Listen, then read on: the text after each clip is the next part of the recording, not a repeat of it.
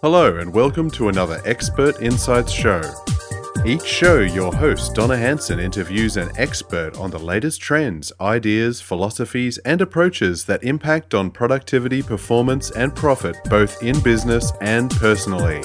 And now, here's your host, Donna Hanson.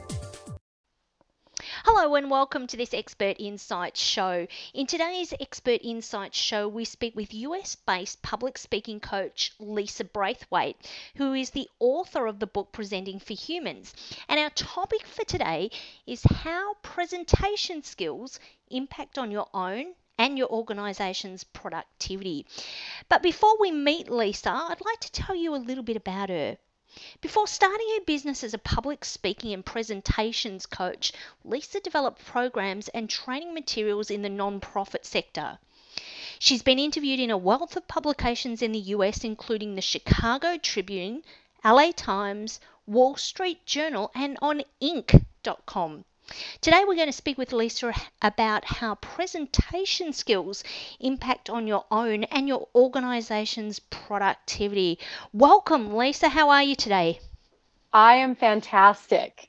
That, Great to be speaking with you. it is. It is. I'm looking forward to our conversation and some insights on presentation skills. Now, before we get started, some of our listeners might be thinking, "Oh, I don't do public speaking or presentations. Why would I need presentation skills? Why should everyone have some basic presentation skills?" Well, you mentioned a minute ago that I had a career in nonprofits before I started doing this coaching work. And even when I worked in nonprofits, I knew I was selling. All the time I was selling, I was pitching, because we're all always selling ideas. We're always trying to persuade people to come around to our way of thinking, right? We're always trying to change people's minds or change their attitudes or change their behavior. And it doesn't matter whether it's in business where we're trying to get people to use our company's product or service, or whether we're trying to persuade people to come to meetings on time, or whether it's trying to convince our partner to try a new restaurant or go to see a certain movie. Basically, the power of persuasion is a critical aspect of all communication. And this is just one of the key aspects that you learn when you build your presentation skills. So does that mean presentation skills and persuasion are very closely related? Yes, because the truth is there's hardly any reason to get up in front of an audience to give a presentation unless you're trying to persuade them of something. Otherwise, you could send out a report or send, the way some people give PowerPoint presentations, you wonder why they don't just email them out to everybody. But really, you could just send a report by email or do everything without face-to-face communication. But the reason we stand up and give face-to-face presentations is because of the human element of emotion. We're trying to activate people's emotions. And by activating their emotions, we get them to take action. So any time you want people to take action, you are calling on persuasion. And I guess it's harder, like you mentioned before, about sending out information, if all you wanted to do was inform, but in effect, presenting is to make that emotional connection and try and move that forward into some action. Whereas if you just had something where you were just presenting data, you might just be sharing knowledge, etc. But the sole purpose of presentation skills is to activate somebody into action or persuade them about a position or a perception or a situation. Exactly. And in fact, the way you said that just now, you've made me want to write a blog post about this. Because I think people do forget that. We have all been told that the purpose of presentations is to inform, persuade, to educate, or to entertain. But there really is no such thing as a presentation that's just information that really has any point. You know what I'm saying? Yep. Again, if you're just going to stand up and give information, you can send out an email and tell people to email their questions back to you or whatever. There's no reason that 100 people need to sit in a room just to be given information. Really, the purpose of a face-to-face presentation is to activate people's emotions, to get them to take some sort of action.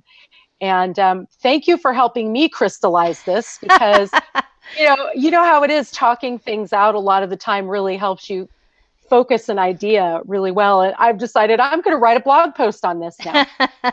Well, I guess too, when you think about it, if you were just wanting to inform somebody, there's a huge amount of expense associated with bringing people together to present, whether it be Yes. you're bringing hundreds of people together just to share some information, whether you're doing it in a face-to-face version or whether you're doing it online using some sort of webcast type tool, or you're just doing it with 2 or 3 people. There is a cost associated with that, just as there's a cost associated with sending a summary electronically. But the cost is higher when you bring people together because you've got the cost of lost productivity, you've got the cost of having those people in the room so they're non-productive, and I use the air quotes there, because they're taken out of their work role in order to be imparted this information.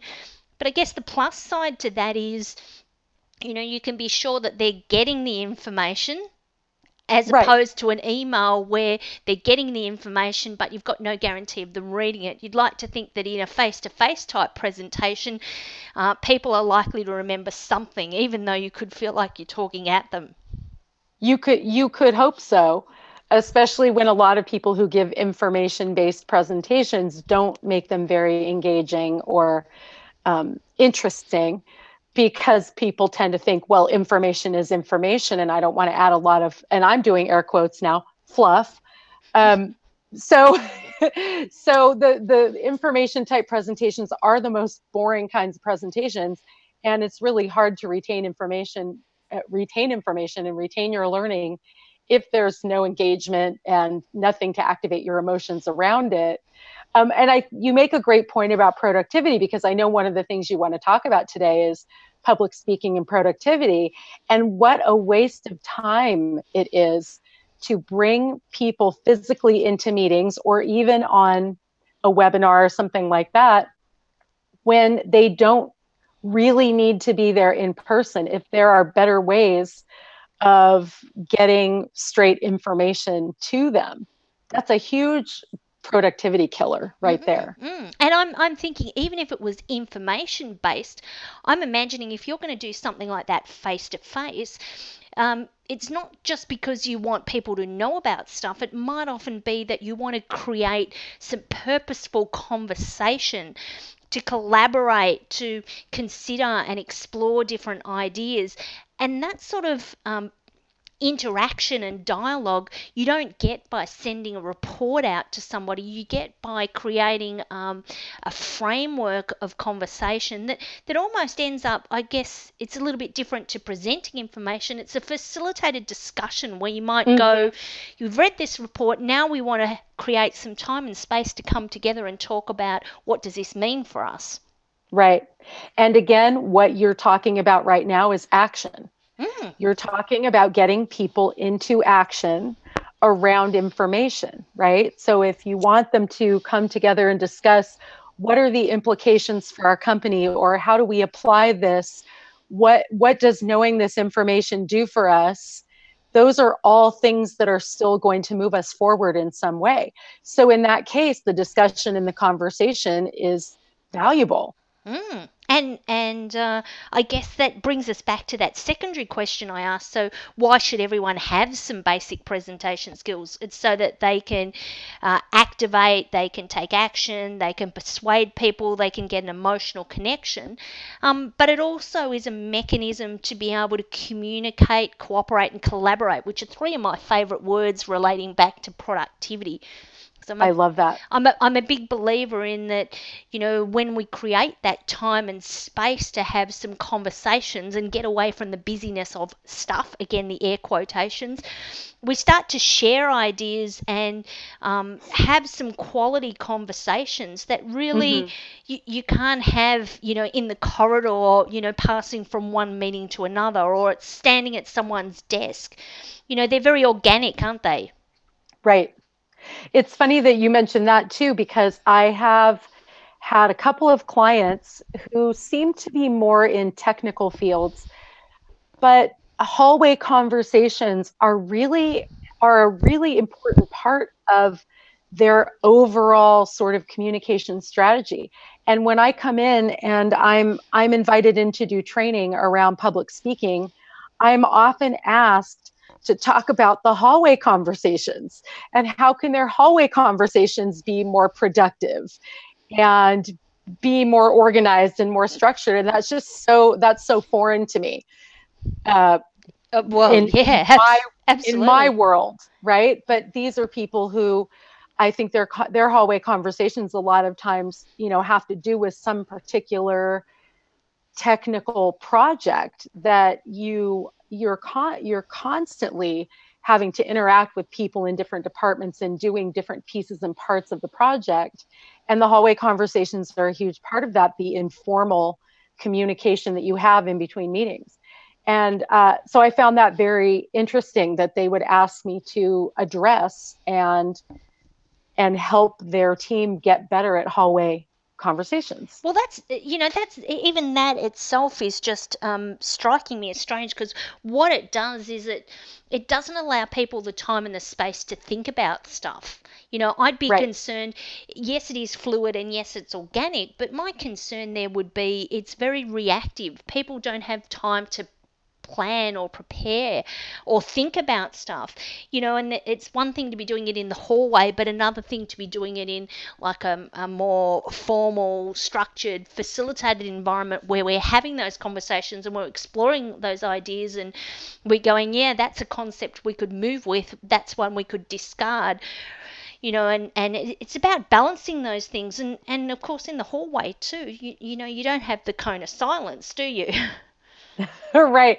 Well, you sound like me. You sound like a preparer that you like to have time to think about your ideas and flesh them out and then kind of come to the room with your ideas thought out. And I agree that the hallway conversations for me are probably not the most productive way of using my time Mm, because that being said, because I am a preparer and a planner, I also really like to talk things out. mm. And sometimes the hallway kind of conversation, just stimulates my thinking more and helps me figure out where I want to go next Mm. with the idea. So maybe that is the benefit of the hallway conversation, I guess to stimulate your next thoughts. well, I guess too with a hallway conversation as well.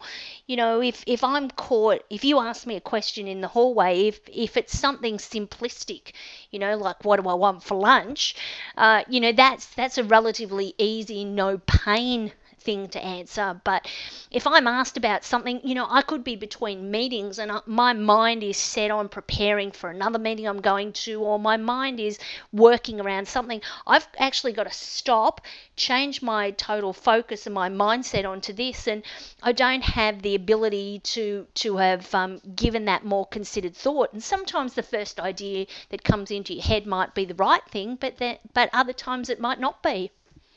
Yeah, exactly. So, yeah, interesting. And I know I'm going off in a slight tangent here, but That's okay. why do you think some people fear public speaking or presenting as being something they'd rather die than do it?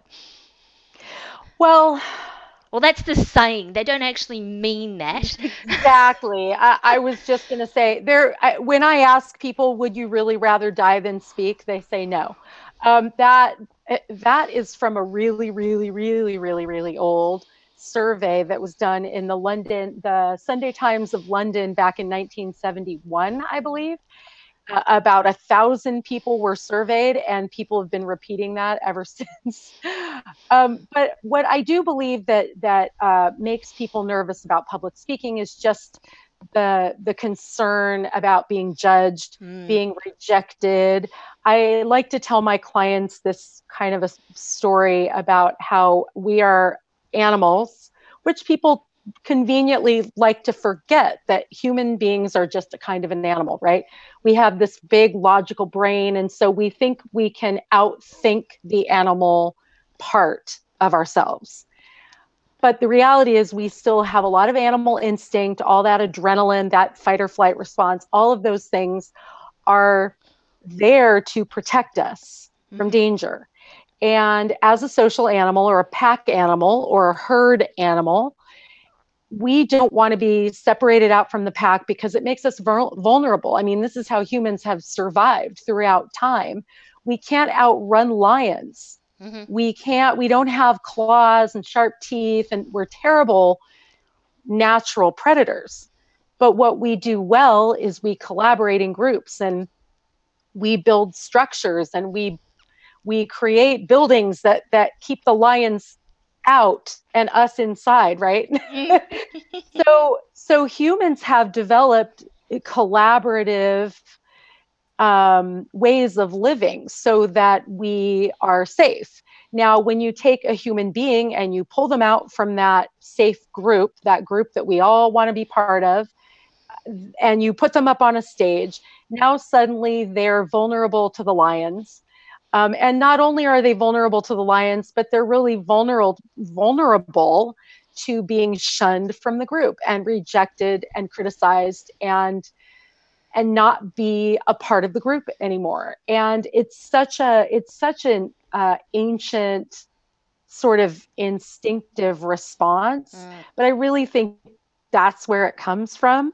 So, just this animal instinct to protect ourselves. So these days, I guess when people throw out that statement, it's just a figure of speech. Yeah, I think so. And an automated response, like your mother used to tell you, wash your hands before you eat your dinner. Right, exactly. Because I don't think most people really would rather die than speak. However, there is a lot of social anxiety related to it. The other thing is people, there's this sort of belief out there that there are huge numbers of people who have a phobia of speaking. And you'll read articles about speaking, and they'll talk about glossophobia. And again, people who have an actual phobia about speaking, it's a teeny tiny percentage of the population. I mean, really, most people, once you help them get past that initial nervousness, that initial fight or flight, oh my gosh, people are judging me and criticizing me and I'm going to be rejected. Once you get past that first couple of minutes, most people are fine and good to go. Well, I better get on to the questions that I was going to ask you, because, all of that, really, really good ideas and insights, and help put some framework and context around presentation skills.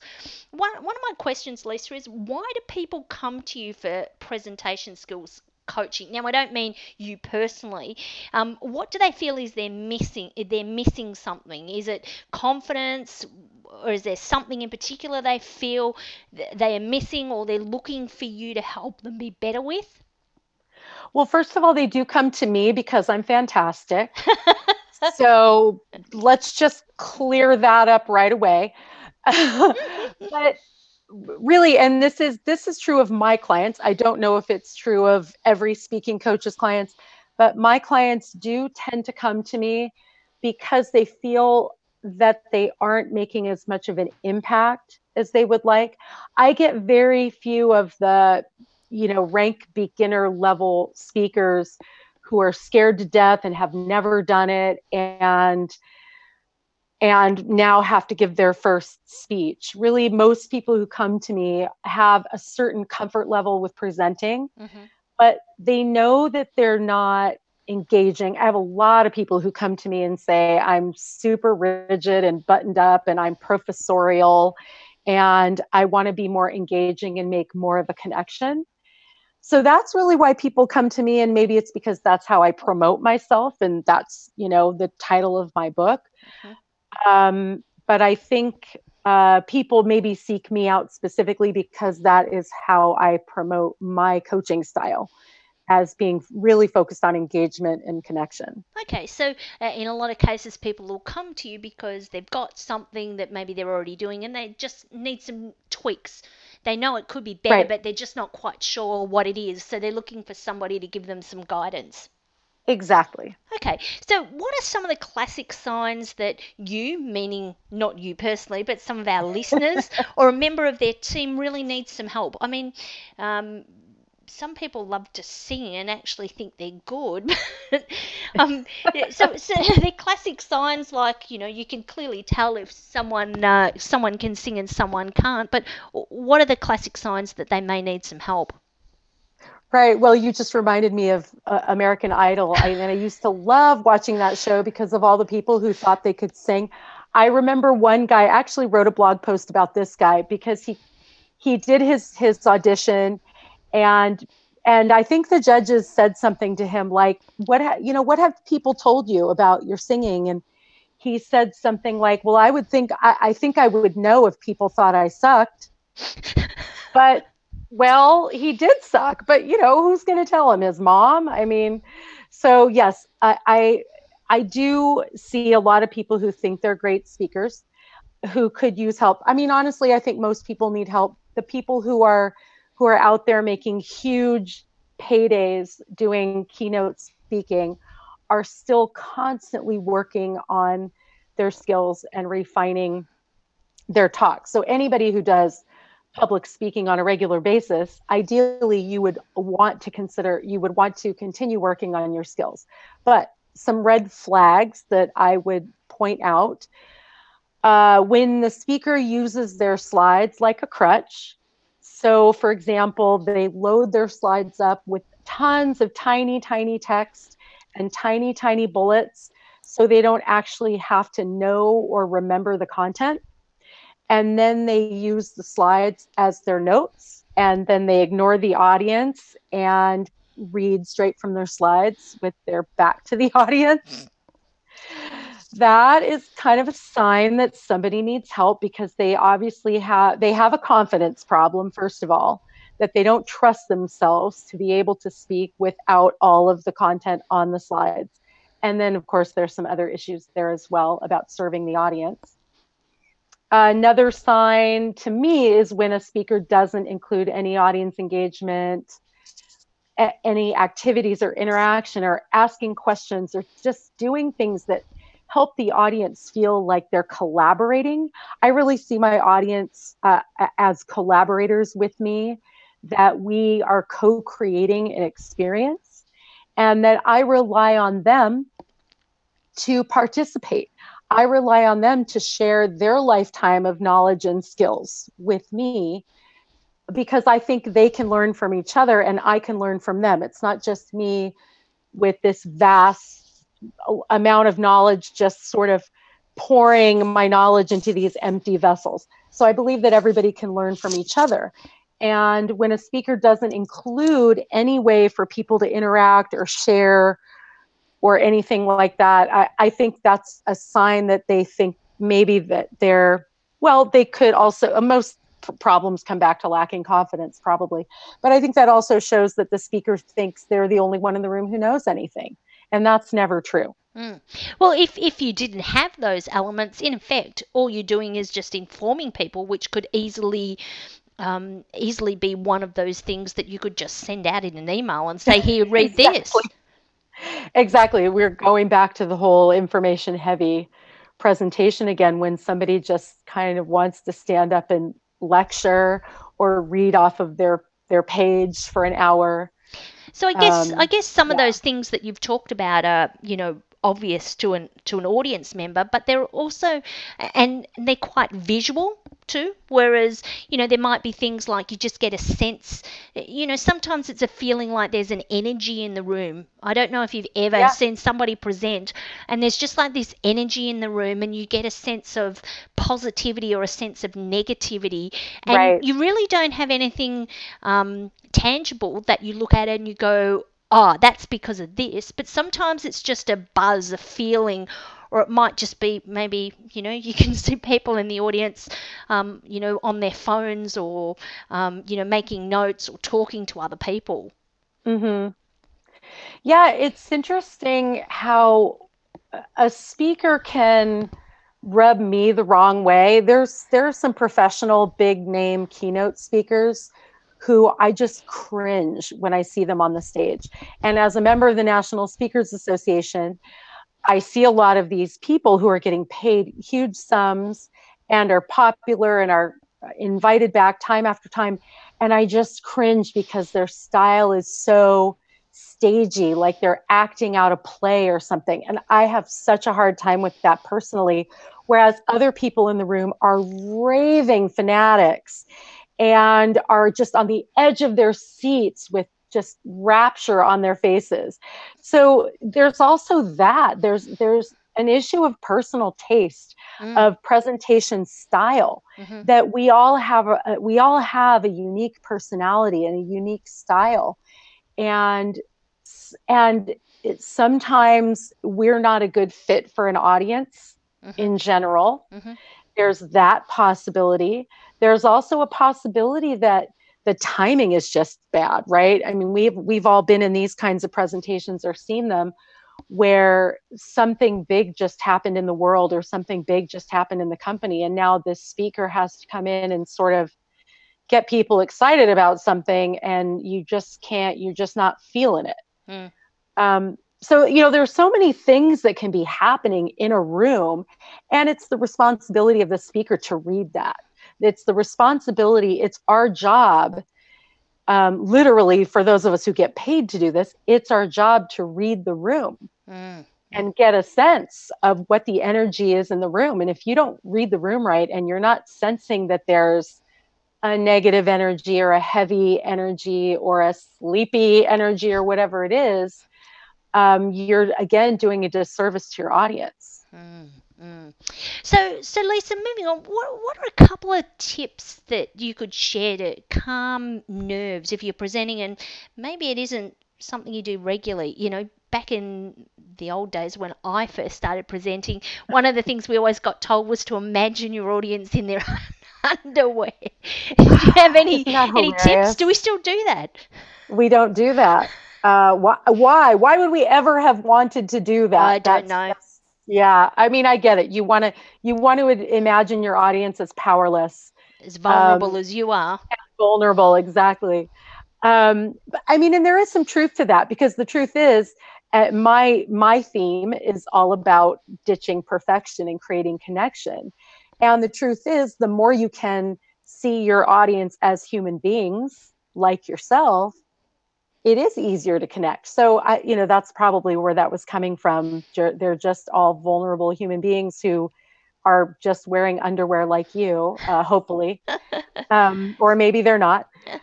So a couple things to me that are really beneficial for calming your nerves. It's sort of a combination between mental stuff you can do that's in your head and stuff that you can do that's physical.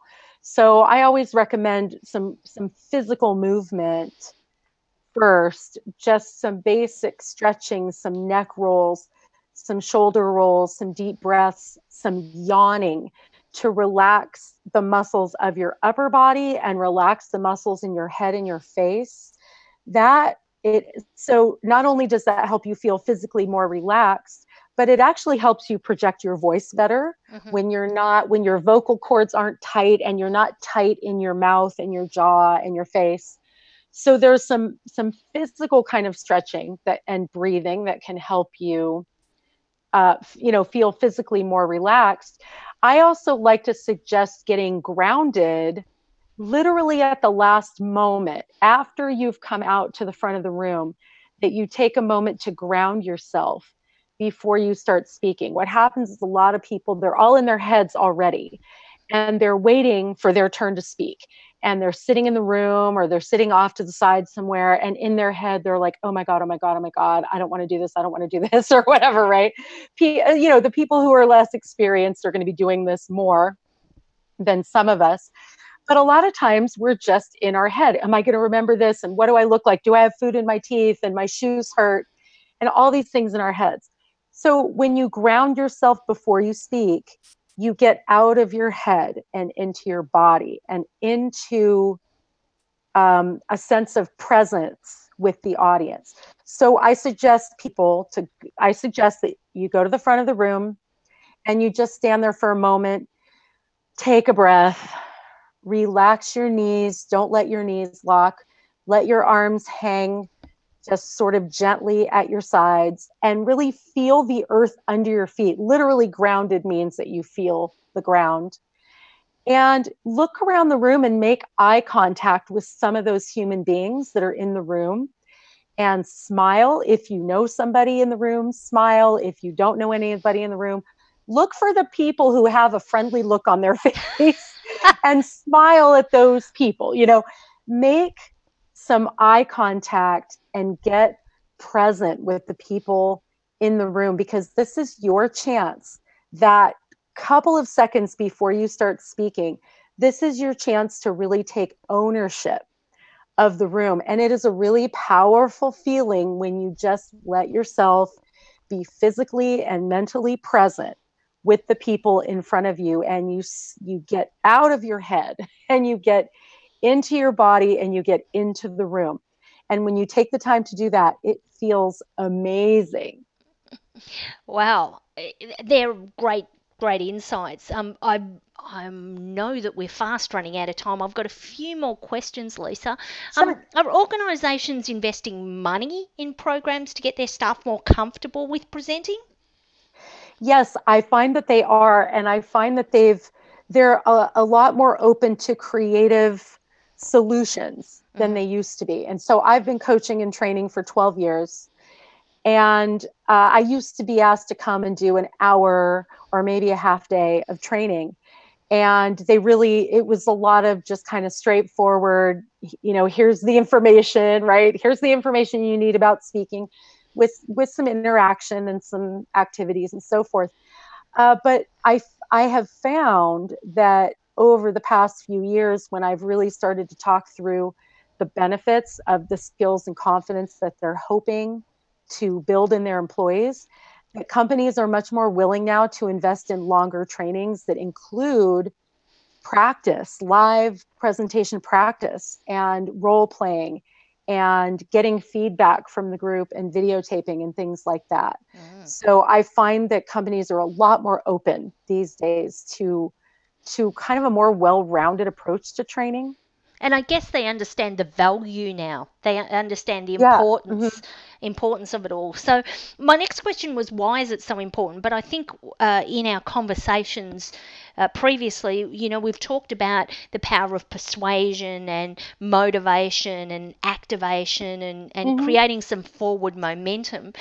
Let's just round this all off by asking the question, even if you're not presenting in a format where you're getting up as an expert or an individual on a stage, but you're thinking more about even just your regular team meetings, etc.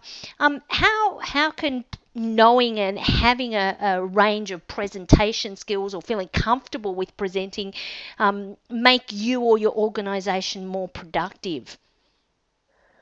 Well, I see two ways that having good speaking skills can make an individual more productive, and especially a leader.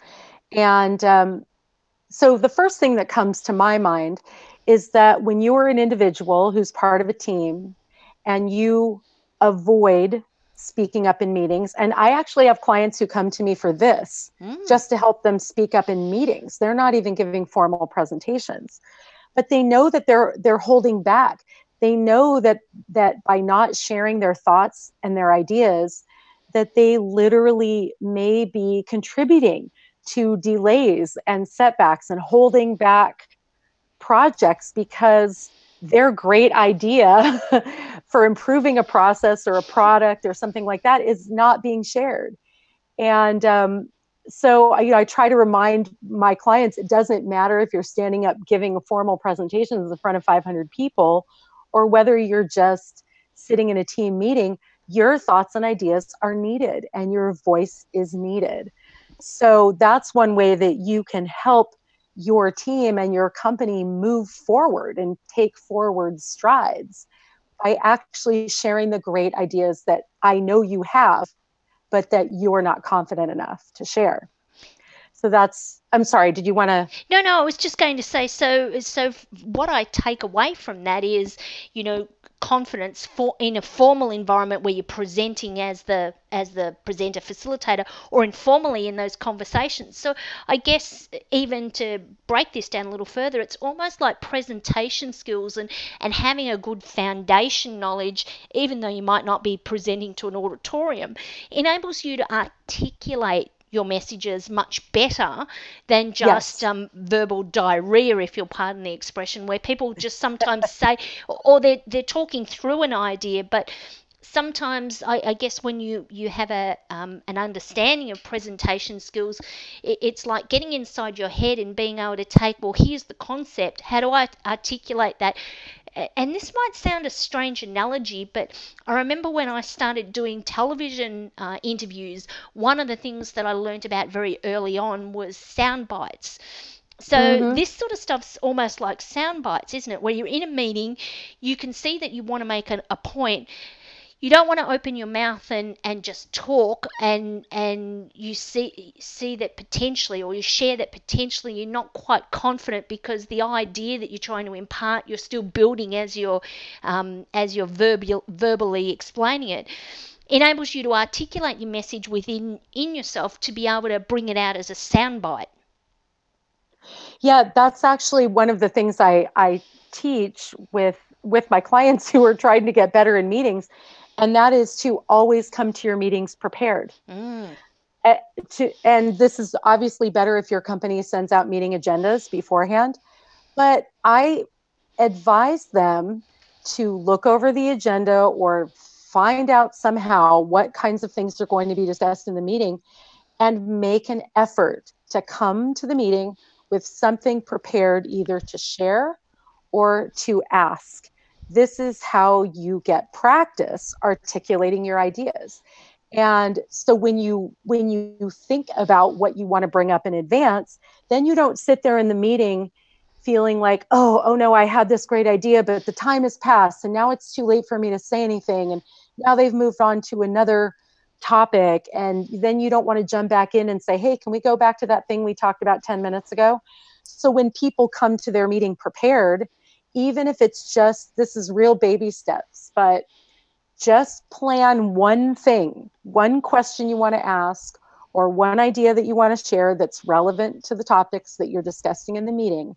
And that will give you, again, so much more opportunity and practice Mm. to articulate your thoughts and ideas. And that will also enable you to come in feeling comfortable because you're prepared. And I know in today's world that is such a challenge to do. But if we can get up from our desks and go to wherever it is that our meeting is going to be, it's not like you don't have time. You just need to you Right. just you just need to perhaps allocate that mental space for yourself to go, okay, well, I'm going to this meeting, and we get frustrated by meetings in business because sometimes we feel like, and I know when I would train sometimes and I would demonstrate things in Outlook, I would create a calendar entry called a meeting to discuss the importance of meetings.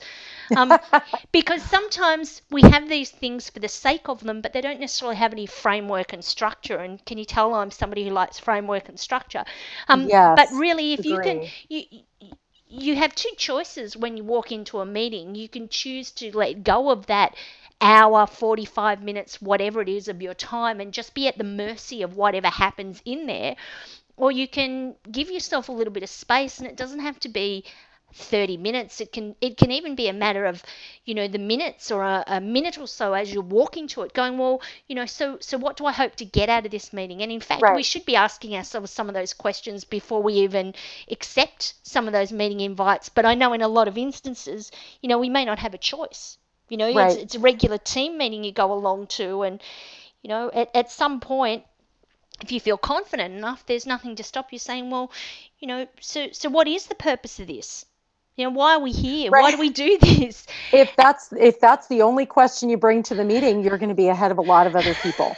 And it's a brave person that does that, but it doesn't have to be brave. It can just be somebody confident enough to shake up the status quo and say, well, hey, is this really serving a purpose? I like to think of things, I don't know about you, but I like to think of things as having a particular purpose. So I believe things have a reason, a season, or a lifetime. So we have a reason why we do things, and sometimes it's seasonal. So we might have a meeting that is a regular meeting, and we've been having this meeting every Monday morning at 9 till 9:30. But at some point in time, we need to sit down and go, well, is this productive? Maybe what we need to do is drop it back to fortnightly. Maybe we don't need it at all. Maybe we need it once a month.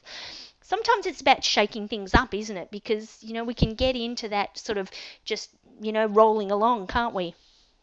Oh, absolutely. Well, one thing that came to mind while you were talking about this was that another example of how speaking skills can help you in your career in general is that when you are a person who speaks up and contributes, when you're the person on the team who always has something of value to share or asks the smart questions, it expands your influence. It grows your sort of visibility and credibility as a person who knows stuff.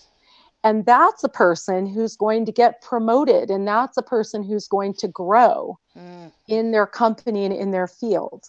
Wow. Because they're willing to contribute and they're willing to take a chance, because this is always risky, right? It's always risky to speak up, but they're taking a risk to expand their influence and get their ideas heard.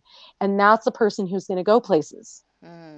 Lisa, look, we've pretty much run out of time, and you've shared some amazing insights. I know that you've got a book called Presenting for Humans, and that you also do one-on-one coaching. Can you tell us a bit more about this and how our listeners can get a copy of your book if they want it, or to work out if you might be a good fit to work with them? Because I'm imagining you do remote stuff, even though you're based in the US. I do, and thank you for asking, Donna. I do work with entrepreneurs. Mostly, my clients are mostly entrepreneurs and professionals who want to learn how to create and deliver more engaging presentations so that they can build their businesses through speaking. And I also offer corporate training and virtual group programs. And there's one coming up in November. So I'll give my website and people can go check that out if they're interested. And also in-person retreats in Southern California. If any of my Australian friends would like to come over to Southern California next March, I will be having one of my 2.5-day retreats. And the best way to reach me is at coachlisab.com. I should probably say that slower. Coach, as in, I'm a speaking coach. coachlisab.com.